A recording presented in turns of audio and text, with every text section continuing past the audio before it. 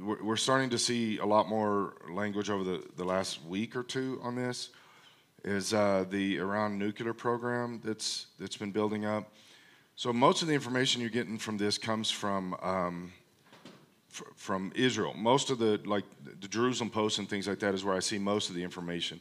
You don't really see much about this in America, but one of the things that just happened this week is that America's ambassador to Israel, Ambassador Tom Nides, he came out with a statement that said that the Iran nuclear program is very close to breakout. So I've been saying for months and months now, Iran has nuclear capabilities. That's not the problem. The problem is their delivery system. They can't get it somewhere. They have it, but they'd have to carry it into in a suitcase or something like that. And so they need missile delivery systems, and they're getting very close to being able to do that. Now, not all the way here to the United States, but en masse, they're getting close to being able to accomplish that for Israel. And interestingly, a lot of Arab Muslim countries in that area are starting to kind of go along with Israel on some things. We've seen some countries that have put their embassies in Israel, and these are very strong pro-Muslim, anti-Israeli countries. And so this is kind of ramping up. Just letting you see that, process that, pray about that. This is where the focus of the world is. It's there. It's not here in America. Okay, there's a lot of talk recently about EMPs and things like that in America, and that's a real possible threat to America, but it's not like a nuclear threat yet at this stage. And so be paying attention to that, be thinking about that, praying about it. That's where everything is going down. Something else that I noticed, so 2 weeks ago, Governor Polis made an announcement that RSV has been put on the potential emergency list. And this is a setup. I've been talking about this for a while. This is a setup for another closing our state down kind of mentality. He has to have a reason to do it. And people are asking, well, what does he get from this? What does he gain? There's a lot of things that he gains. One is when you're a narcissist, you gain control is a big thing for you. And that's one of his biggest deals. But really the other side of this is there's a lot of federal funding that comes along with lockdowns and pandemics and all that kind of stuff. And so he just, in the last couple of days, I've heard it through the grapevine, and I actually am part of a grapevine now, that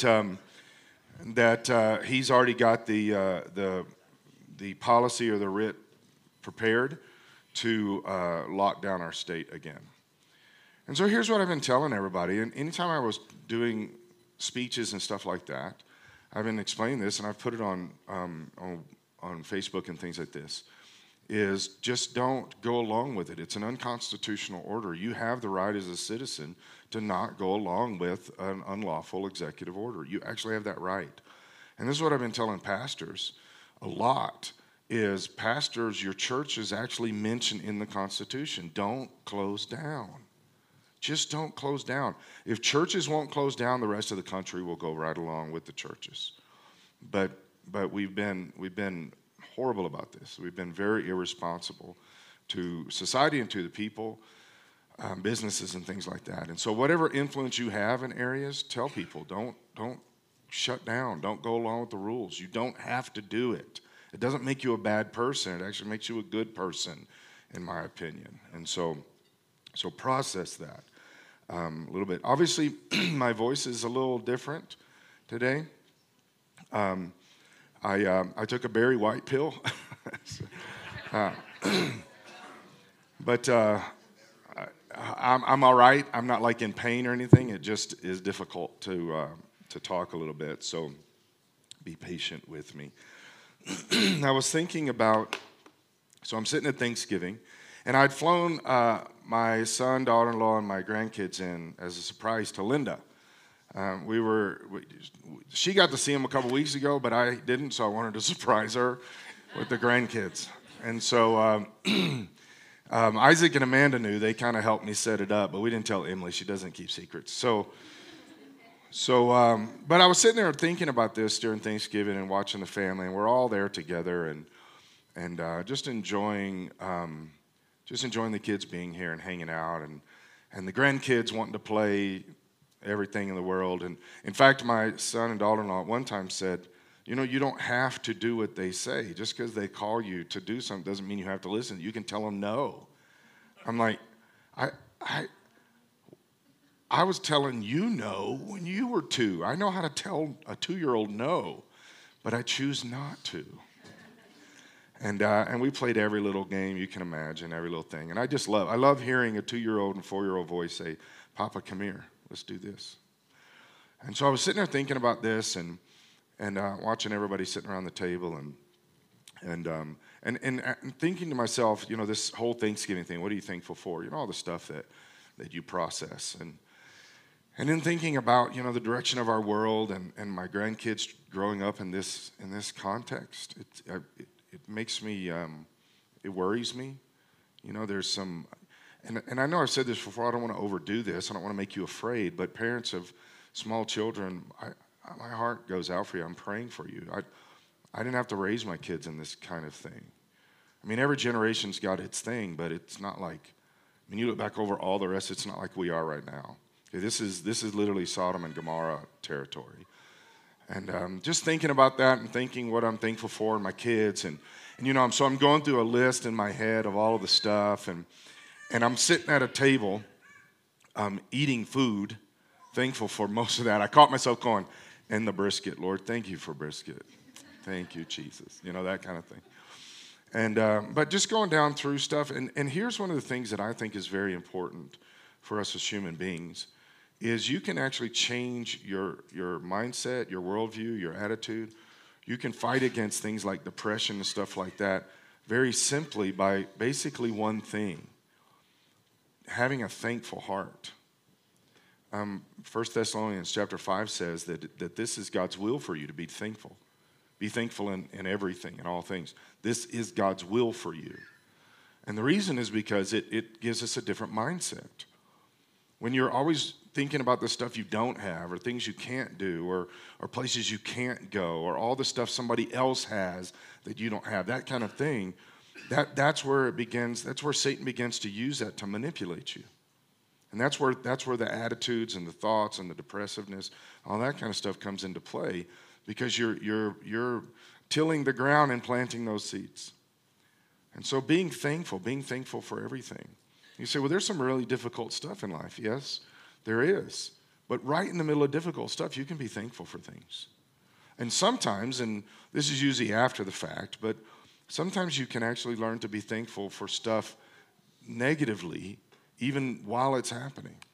I know that's very difficult. I'm not saying I'm good at that. In fact, I'm not. But I have learned now in life to the things that have happened.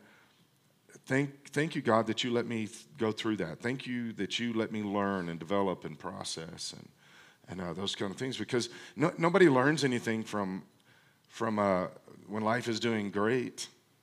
We don't learn stuff. We don't really grow during those times. We don't mature. Sometimes you might. But most of our maturation and development comes from the difficult times. And we all know that. Now, that doesn't mean we run into difficult times, but we know that's where our growth comes from, our maturity comes from. And so learning to be thankful. And so I'm sitting there and I'm processing this and I'm thinking about my grandkids and, what could I do for them? And I'm just doing all this in my head. And I'm thinking, okay, if I had endless financial resources and I could get my grandkids anything that they wanted, would that be beneficial? And there's things I would like to do. I would like to be able to fly them up to see us every weekend. But we don't have those kind of resources. But would that be beneficial? Then you think, well, if I could, the natural ways you process, if I could build a college fund for my kids, which I'm not so sure that higher education is going to exist like it does now by the time my kids get there. It is crumbling so fast right now. I don't know what it's going to look like. So what if I had unlimited financial resources? What could I do for my grandkids? Or what What if I had all kinds of connections and things like that? What could I do for them? And as I'm processing through this, and then, one of the things the conclusions I came up with is that one of the best things that I can do for my grandkids is to truly love them, really love them. Just love them the best that I can unconditionally and do the best I can to exhort them in Christ, those kind of things, right? And then I began to think about what could I actually tell my grandkids and pass this along. One of the nights they were here, we had the opportunity. The kids went out to dinner and left the grandkids with Lynn and I. And so we're playing and doing all that stuff. And then I got to put them to bed, and Lynn and I read stories to them, and I told them stories. And I always did this with my kids. You open a book, but they can't read, so you make up the story, right? And you make it better than that stupid little story in the book. And so, I'm sitting there laying down with them. We're laying in the bed, and we're all reading and playing and talking and all this kind of stuff. And I miss that with my kids. We did that with our kids every night of their life. And I miss that. And I'm sitting there with the grandkids, and so then I start praying for them and talking to them, and I can't help them. I got into pastor mode, I preach a little sermon to them. And so here's the things, some things that I came up with that this is what I want my grandkids to know I'm thankful for. Okay? And it all starts with the fact that Jesus loves all of us, right? Guys, we've got to know this. I know you hear this, and I say this, and you say it, and all this. But guys, sometimes if you're not careful, you don't really know this at the core of your existence. Jesus really does love you. He loves you more than you could ever imagine. That he really does have what we call unconditional love. He loves you completely. In fact, I think I've mentioned this before, but I was watching a thing a couple months ago by Dennis Prager, and I greatly respect Dennis Prager. But he's Jewish, and that affects this thought process. He does not believe in unconditional love by God. He believes that God's love is conditional. And he says, and this is exactly the sentence he said. He said, "You really think that God loves Hitler?" Yeah. See, Jesus came to this earth, God, part of the Trinity, Jesus came to this earth and died for everybody. He died for Hitler. I know that's difficult for people to process, but Jesus died for Hitler the same way he died for you. And Jesus loves Hitler the same way he loves you. And he gave himself for Hitler just like he gives himself to you. But I know sometimes we don't process it that way because, well, Hitler's a really bad guy. But guys, here's the reality. Jesus died for sin. Sin's the bad guy. And he died so that our sins can be forgiven. And that includes you. He died so that your sins and my sins can be forgiven. Why? Because we're sinners. That's why we need that. It's not the gravity of the sin. It's the reality of sin. And he dies for us. And Jesus loves you completely. And here's the reality is he also loves the people you don't like. That's where it gets difficult, right? He loves the people that you can't stand to be around. He loves the people that have wronged you. He loves the people that have done mean things to you. He loves them. And that's where all of this has to start. So the first thing is that Jesus wants me to be with him forever. This is what I'm thankful for. This is what I want my grandkids to know, is that Jesus wants to be with them forever. I know I talked about this a lot of different times over the past, but I think one of the biggest things that we miss when Adam and Eve sin and they are forced out of the garden is that God doesn't get to hang out with us anymore. We always think about it from our point of view. Well, I don't get to hang out with God. I don't get to talk with God. I wish he would talk to me face to face. Our sin is what's the problem there. It's not God. God wants to be with us. He wants to hang out with us. He created Adam and Eve to hang out with them. He created them to be with them, to talk with them, and walk with them, and interact with them. Jesus, from the very beginning, Jesus' plan was to marry humanity. And then we choose something besides God. We choose to go and give ourselves to something besides God. This has got to hurt his feelings. In fact, we know that God gets angry at sin, but I think he gets way more hurt when we sin than him getting angry. I think he gets angry. Yes, the scripture tells us that. But I think he gets hurt more than anything else. Because for some reason you've chosen something besides him. Whatever the reason is not important. Whatever you've chosen is not important. The reality is choosing something besides God and his plan and his grace and his mercy. That's the point. And at this stage of life, now growing up, I was scared of hell. And when I sinned, I just was scared that God was going to immediately send me to hell. Right? And the fact that everything was a sin when I was growing up. That didn't help. But I was scared of hell. But as I've grown closer to the Lord over the years, fear of hell is not really my thing. I don't really process it like that. But I definitely don't want to hurt God's feelings. And I definitely don't want him to be disappointed in me. I don't want him to be angry with me. And I've had people tell me, oh, the Lord won't get disappointed with you.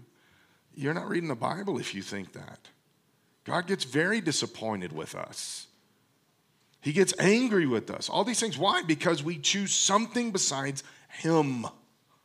But my heart today, nowadays, is more moved by the fact that I don't want him to be hurt by this. I don't want to push him away. I don't want him to think that I'm choosing something besides him. And that, to me, that's a stronger motivator right now. 2 Peter chapter 3, verse 8, he says, but you must not forget this one thing, dear friends. A day is like 1,000 years to the Lord, and 1,000 years is like a day. Now, again, this has nothing to do with God's timelines. This means God's outside of timelines. I've had people say this. In fact, I saw this 20 plus years ago. I saw a book that Jimmy Swaggart had written about end times, and he kind of was an evolutionary creationist. And he said creation took 7,000 years because each day is like 1,000 years. Like, that has nothing to do with what Peter's saying. It's zero. This is not a timeline for God. But why do we do that? Because, well, for evolution to work, think about it. 7 days, 7,000 years, not going to help much. You need 7 quadrazillion years for evolution to actually work. It does not work, no matter how much time you have. But we just keep saying longer because that's probably all the secret. 7,000 years doesn't fix anything for creation. It's goofy. If God could create the heavens and the earth in 7,000 years, he can do it in 7 days. There's no difference. This is not what he's talking about. What he's talking about here is God is not limited to time the way that we are, and God is the one that's in charge of everything. That's what he's saying.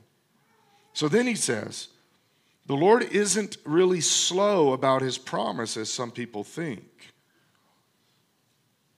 This idea about being slow about his promise kind of tears apart a predestination mentality. That everything is predestined to happen according to a certain timeline and all this other kind of stuff. There's so many scriptures that disagree with that. And one right here is that the Lord is being slow, purposefully being slow. That's not a structured timeline. There's already kind of a timeline, and he's delaying it. Now, why is he doing it? No, he's being patient for your sake. It's you. You're the problem. He's being slow about this because he loves us. He's being patient because of us. He loves us. He doesn't want this whole thing to end. Now, when things get bad and pressure's happening, I'm like you. In my head, I think, well, Jesus, just come back. It'd be so much easier. The John statement, even so, Lord, come quickly.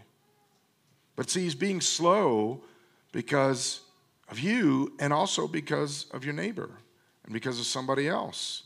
So you say, well, I belong to Jesus. Well, come back, Jesus. That's a very selfish statement. I belong to Jesus, so let's get this thing wrapped up.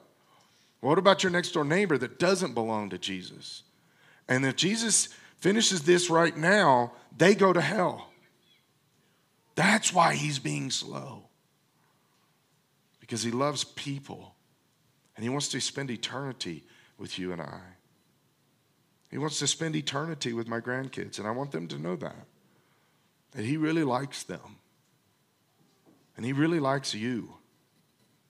I know sometimes these things are hard, depending on your past or how you look at relationships or God or all these things. It's hard for us sometimes to think, well, God really likes me. But he does. He really likes you. He likes you so much that he gives you air every single day to breathe.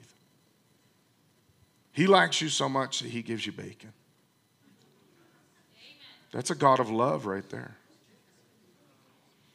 But this is also the next step, is he really does want to spend the rest of eternity with you. That you got to grab onto that. He wants to spend eternity with you. That's why he's done this whole thing. He does not want anyone to be destroyed, but wants everybody to repent. There's this belief system in the church world called limited atonement. That's a Calvinist belief. Basically what that means is that Jesus only died for some people. They're called the elect or the chosen. Okay? That's not scriptural. He just says right here, let me read it again. He does not want anyone to be destroyed, but he wants everyone to repent. So who did Jesus die for? Everyone. He died for you. He died for me. He died for everybody. He died for your enemies. He died for his enemies. He died for everybody. He died for people across the planet right now that hate the very idea of Jesus. But he still died for them. And he wants them to repent. This is where this relationship part comes in. But the day of the Lord will come as unexpectedly as a thief. Then the heavens will pass away with a terrible noise, and the very elements themselves will disappear in fire, and the earth and everything on it will be found to deserve judgment. Judgment still is coming. The love of Christ does not take away judgment. The love of Christ tries to save you from it. Jesus died to save you from the coming judgment. And there is coming judgment. It's going to happen. Doesn't change that. But he is being slow about it. He's being patient for you and I because he wants this relationship. He wants to spend eternity with you. You know, I saw a Carl Jung quote the other day. And he said, religion exists to keep us away from experience. And I thought, man, that's pretty solid statement. I would like to amend it just a little bit because I'm way smarter than Carl Jung. But here's how I would amend that is religion exists to keep you away from relationship, not just experience. Sometimes experience can be contrived. Sometimes experience can be created in your own existence. But relationship with Jesus cannot be created in your existence. It has to start with him. And religion keeps us from that. Religion is a very destructive force. Religion is death. Religion religion kills people. Religion destroys stuff. And I've had people, I've seen this, and you've heard things like this, where they talk about, Christianity was responsible for the Crusades, or Christianity, or whatever. There may have been a religion called Christianity, or Catholicism, or whatever the name they had at the time that they were using, but Christians weren't involved in the Crusades. You understand what I'm saying? Church people were, but not Christians. Christians, same thing with Bonhoeffer in World War II and the Church of Germany and all this stuff, that the Church of Germany was complicit in the killing of the Jews. That is a true statement. But Christians were not complicit in the killing of Jews. Christians don't kill Jews. Christians don't attack people. This whole thing, I know you've been paying attention to this, but the Club Q shooting, there was an article written, and in that article, three people were mentioned. Focus on the family, and by the way, they were attacked because of this. Then Lauren Boebert and me. I was mentioned in the article that we're the reason that people go into gay nightclubs and shoot them up. Guys, it's the opposite of reality and truth. That's the opposite. Christians don't go in and shoot places up. They don't. If somebody says, well, the church, there's a difference between what society calls the church and what Jesus calls the church, and who Jesus says is his body. Christians don't attack homosexuals. They don't. By the way, the shooter was non-binary. He attacked his own. He was a regular at that club. But they like to spin it so that Christians are the bad guys. Because you can't be. Look at this. The second thing here that I am thankful for, that I would like to see as part of my existence, is the fact that Jesus leads me every single day. Well, here's the reality. Jesus is not going to lead you to do something horrible to somebody. He's not. If you're doing it, it's because of you. It is not because of Jesus. Christians don't act like that. The world acts like that. I don't know if you were paying attention, but the day after the Club Q shooting, maybe 2 days after, a manager of a Walmart went in and shot up the Walmart, killed 6 people. And he said in there, now you're not going to see this on CNN. I haven't found this except one conservative site that did an interview and quoted this. But he said the reason he did that is because he was being obedient to the Satan. That's what he said. Well, that is Satan can lead you or Jesus can lead you. There's not any other choices. You say, well, I'm going to live my life according to my own way, and I'm not being led by anybody. Surprise, you are at Satan. If you're letting the Holy Spirit lead you, that's one thing. But if you're letting anything else lead you, Satan's manipulating you and playing you. Psalms chapter 25. I'm only going to read the first 7 verses. I would love it if every one of you would read all of Psalms 25. It's not crazy long. Read all of Psalms 25 today. How many of you make a commitment to me right now that you will read Psalms 25? Raise your hand. I didn't see. Did you raise your hand? No? Raise your hand. All right. Okay, good. It doesn't matter if I see you. It just matters if Jesus sees you. So, Psalms chapter 25, verse 1. Oh Lord, I give my life to you. Guys, that's where it starts. If you want the Lord to lead you, you give your life to him. You give your life to him. This is one of the things I've watched for years and years. I watched it as a kid, teenager, and as a pastor since 20 years old. I've seen this more times than I can ever count. It's people that get mad at God because God is not there for them during a big time of their life, although they have kept God at arm's distance for most of their life. They have this casual, at best, relationship with God, and then when they need God to do something, God's not there to do it because he's still keeping them accountable with the relationship they desire. You want me to be a part-time God in your life and just off to the side and don't really have input? Okay. And then all of a sudden, God, I need you to do some inputting right now. And God's saying, this is my perception. God is saying, this is not the relationship we have. Now, with that, let's put grace and God's love in there. And it's amazing how he jumps immediately back into our life oftentimes and takes care of stuff. I had somebody years ago said, oh, so-and-so doesn't come to church except when something goes bad, and then they come to church. And I thought, well, that's the best option for them. Why are you picking on them? That's a good option. Now, what they were saying is, yeah, but they're never here the other times. Okay, but maybe this is the moment that changes everything. At least their answer was to come to church and not to drugs or something else. Let's be graceful with those situations. Right? But if we really want God to guide and lead our steps, then we've got to be going after him and pursuing his voice and his spirit and his guidance. Not just hoping God just makes it happen somehow. Very first sentence, oh Lord, I give my life to you. I trust in you, my God. Do not let me be disgraced or let my enemies rejoice in my defeat. No one who trusts in you will ever be disgraced. But disgrace comes to those who try to deceive others. This is an interesting thing about how Satan tries to manipulate people. There's Psalms, Proverbs, both talk about these kind of things a lot. And Psalm says something along the lines of a non-greedy person cannot easily be cheated.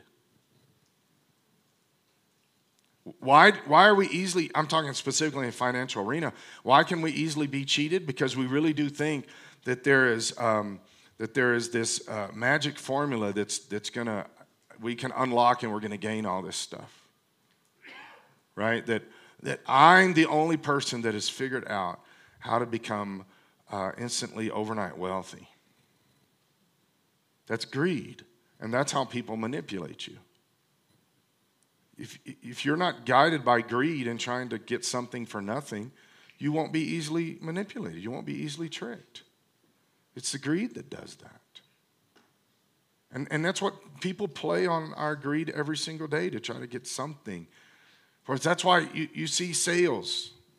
Black Friday, 75% off. And we go, I need it. What is it? Doesn't matter. 75% off. Right? Those kind of things scratch in the back of our head, and we think there really is get something for nothing mentality. You can't be disgraced unless you're trying to deceive others, and then you can be disgraced. You can set this up along the way, a lot of different things in our life. The reason that you can be manipulated, the reason that you can be disgraced, the reason that you can have relationships break down a lot of different times is because what we're doing sets us up for those failures. When you're completely committed to God and you're pursuing His path, the chances of these things happening become much, much less in your life. There's still life you have to navigate. But when you're pursuing God, He takes care of you. He takes care of you emotionally, mentally, spiritually, physically, financially. He takes care of you. But you've got to really be pursuing Him, not fake pursuing Him, but really all in with Him. And it's amazing what He can do. It says, show me the right path, O Lord. Point out the road for me to follow. Lead me by your truth and teach me. Man, that's the daily prayer for me. God, I need your plan. I need your will. I pray that for our church. God, we need you. We need your direction. We need what you want us to do. As I'm going to Denver, God, I'm praying, God, I need what you want, not what I think. I need your plans, what you desire. Because that's if I'm not going to do that, why go? Oh, and I did want to mention, my wife has set up a little prayer thing for people that want to be a part of this. And basically, I'll text her, this is what's going on right now, or pray for this, whatever, and then she'll send that out to everybody saying, pray for this, or pray for pastor, or pray whatever. It may be some kind of legislation or something like that, but it's going to be a very regular thing. I'm not saying like every day, but almost kind of every day kind of thing. If you want to be a part of that, where you get is it emails? Stuff? If you want to be a part of that, talk to her. Because I don't know how you be a part of that. But I think it's a great plan. I just don't know how it works. So, lead me by your truth and teach me. For you are the God who saves me. All day long I put my hope in you. Remember, O Lord, your compassion and unfailing love, which you have shown me from long ages past.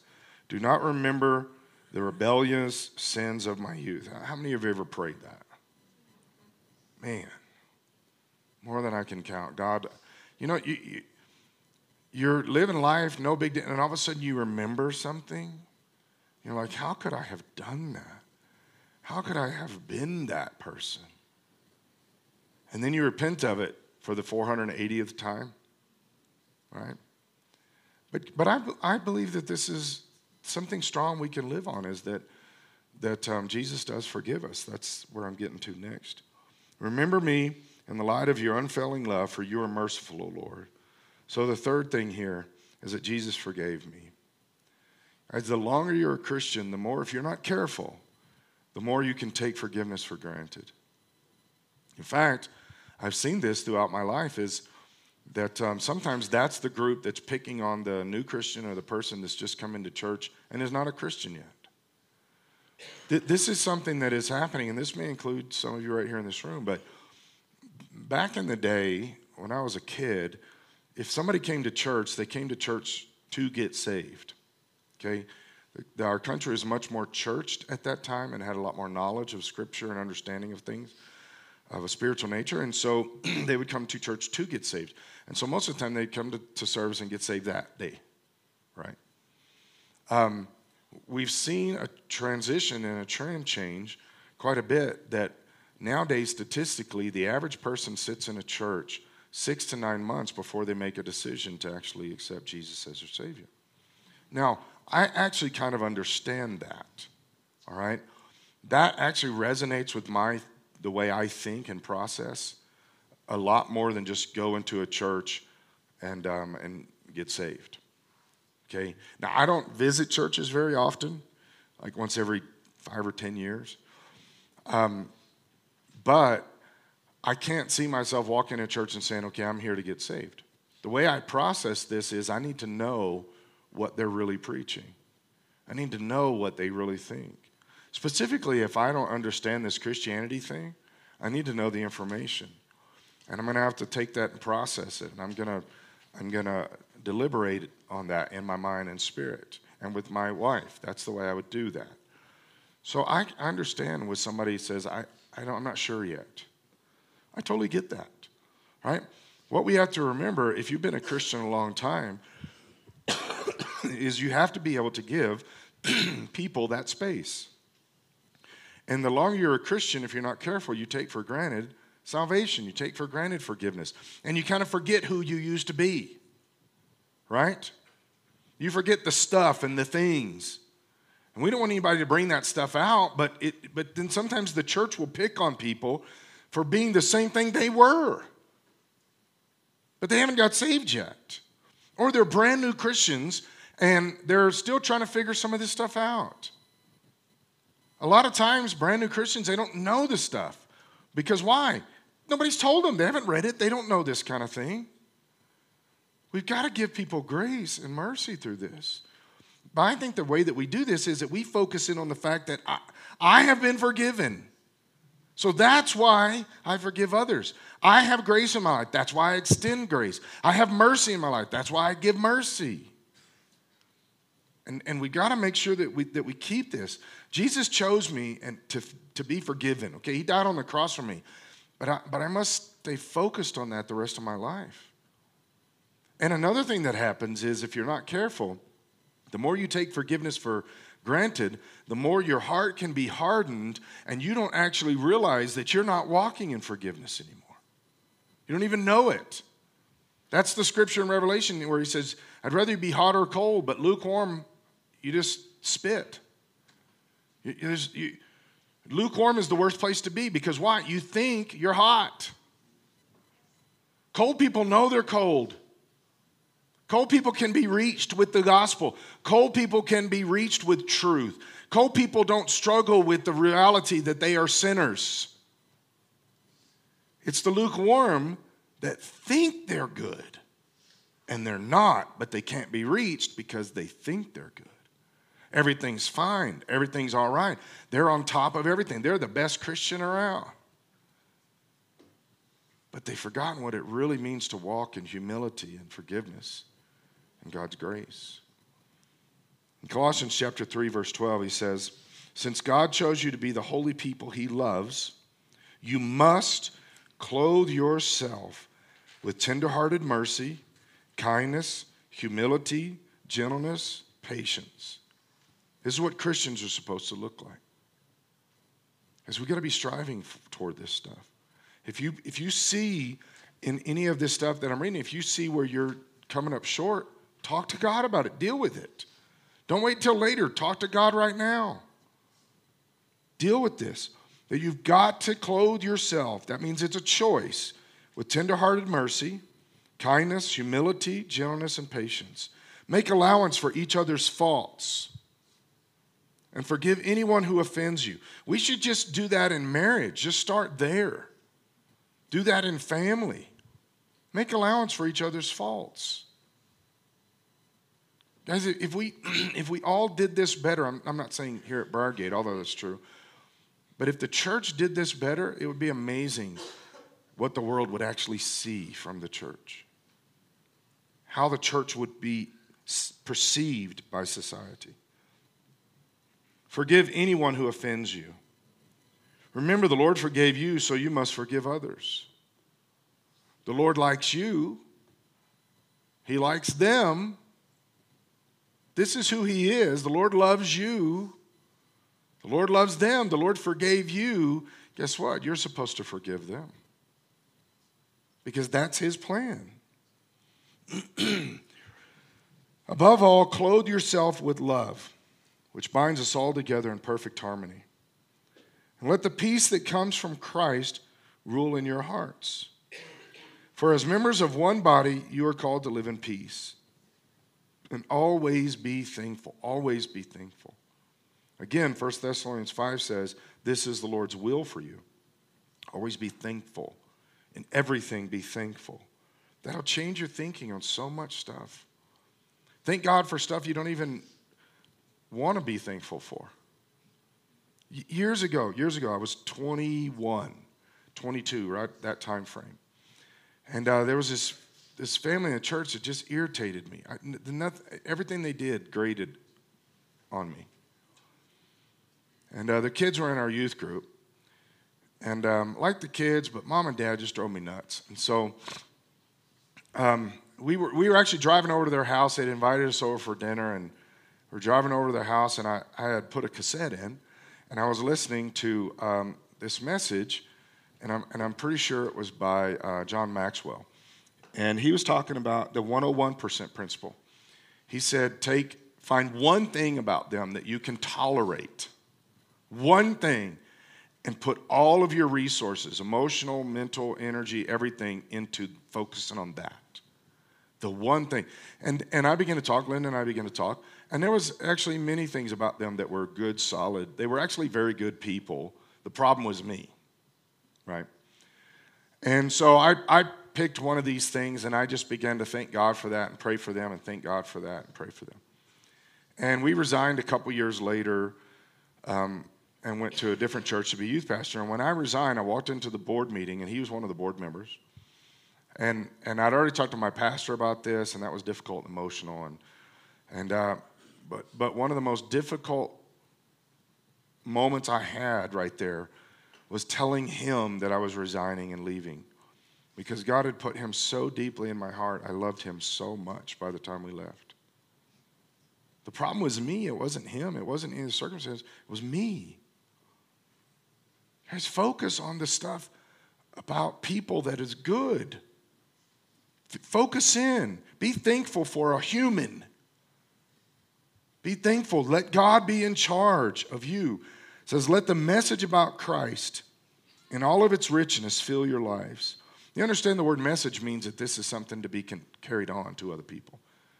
It's not just the truth of something, which also would denote that, but the fact that he uses the term message, this message is supposed to be continued. Let the message about Christ in all its richness fill your lives, consume you. Teach and counsel each other with all the wisdom that he gives. Sing psalms and hymns and spiritual songs to God with thankful hearts. Spiritual songs is stuff that comes from you. It's not something somebody else has written, like one of the songs we sing. It's written by somebody else. It's just God put something in you. Just sing it out. Just worship God with that.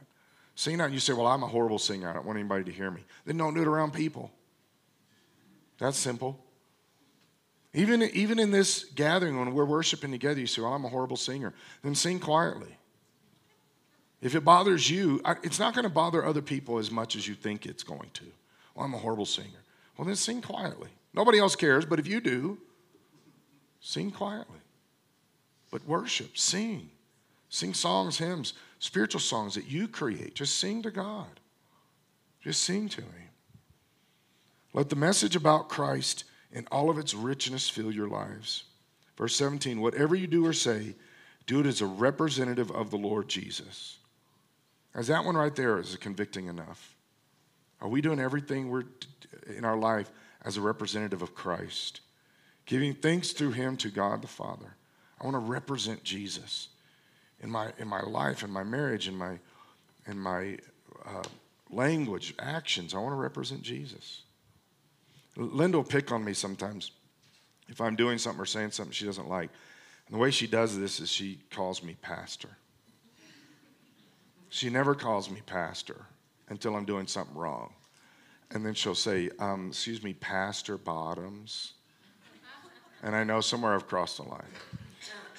So this is the thing. Do you realize I don't live my life so that I will be considered to be a good pastor? Do you know that? It affects her, but it doesn't affect me.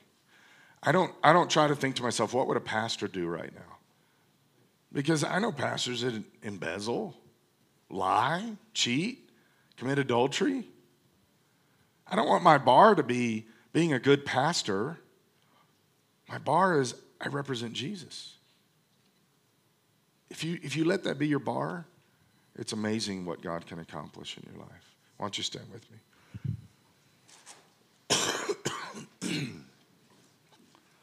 So I want you to do a very similar thing to what I did.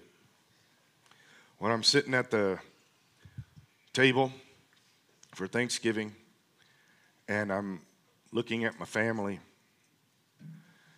and I'm watching my grandkids, I want you to do the same thing. God, what am I truly thankful for? What am I truly thankful for? I am thankful for my Jeep. But if that Jeep blows up tomorrow, Lord, please don't let my Jeep blow up tomorrow. If that Jeep blows up tomorrow, I'm going to be able to make it. I'm going to get through life. Right? You understand what I'm saying? If my house burns to the ground, I'm going to be able to get through life. But without Jesus, I got nothing. I can't make it. Really think to yourself, what am I really thankful for? I mean, really. And maybe do some reorganizing, priorities. What am I really thankful for? What about life right now? Most important. Let's pray. God, we just surrender ourselves to you. Jesus, you're the everything. You're the King. You're the ruler. You're the lover of my soul. Lord, I pray that every person in here knows, deeply in their spirit, knows that you really do like them. That you love them more than they could ever know. And that you want to spend the rest of eternity with them. God, help us to see that right now, every one of us. God, get in our minds and our spirits. Help us to see that. And Lord Jesus, there is judgment coming. We understand that. That you're being patient about this because you love us.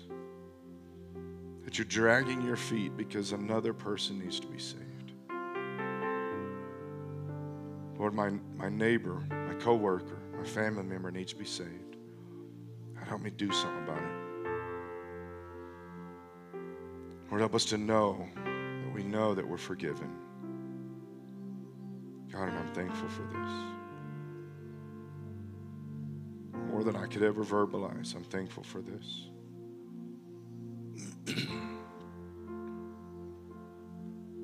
Keep your head bowed, and I want to ask you this question. This is the question I ask myself, is do I struggle with being thankful? Is my natural bent to be thankful or to be anxious? Is it to be thankful or unthankful? Is it to be thankful or critical? Am I thankful or am I complaining? So ask yourself, am I struggling with being thankful?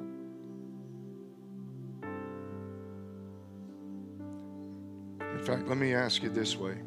If you say, I am struggling with this, I need to be more thankful. I want you just to put your hand up.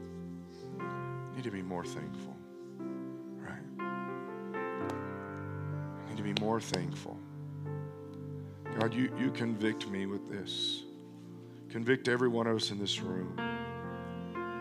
For those that raise their hands, God, convict them right now. They don't have to be this way. They can choose to be thankful. Lord, that may be years of filters and baggage that bring us to these conclusions. So, Lord, help us. God, help us. I believe you can release us right now from any kind of criticalness or whatever is driving that. God, I also know that it's going to be a battle. It's going to be a lifelong fight. God, I want to be thankful. I want to have a thankful attitude. I want to look at the world around me and be glad that I'm in it. I want to look at people and see them as opportunities to love somebody, to connect with them and to connect them with you. When I see circumstances, Lord, that I want to see an opportunity to shine like you. Lord, that I'm thankful that the sun comes up every day. I'm thankful for my family, for my wife, for my church family, for my grandkids. I'm thankful. God, help me to be thankful for the things that I don't like. Help me to be thankful that even in the middle of issues and persecution, everything, you're still with me. Change my heart into a thankful heart. And I pray that all across this room, every hand, those that didn't raise their hands, Lord, help us to be truly thankful people. In Jesus' name.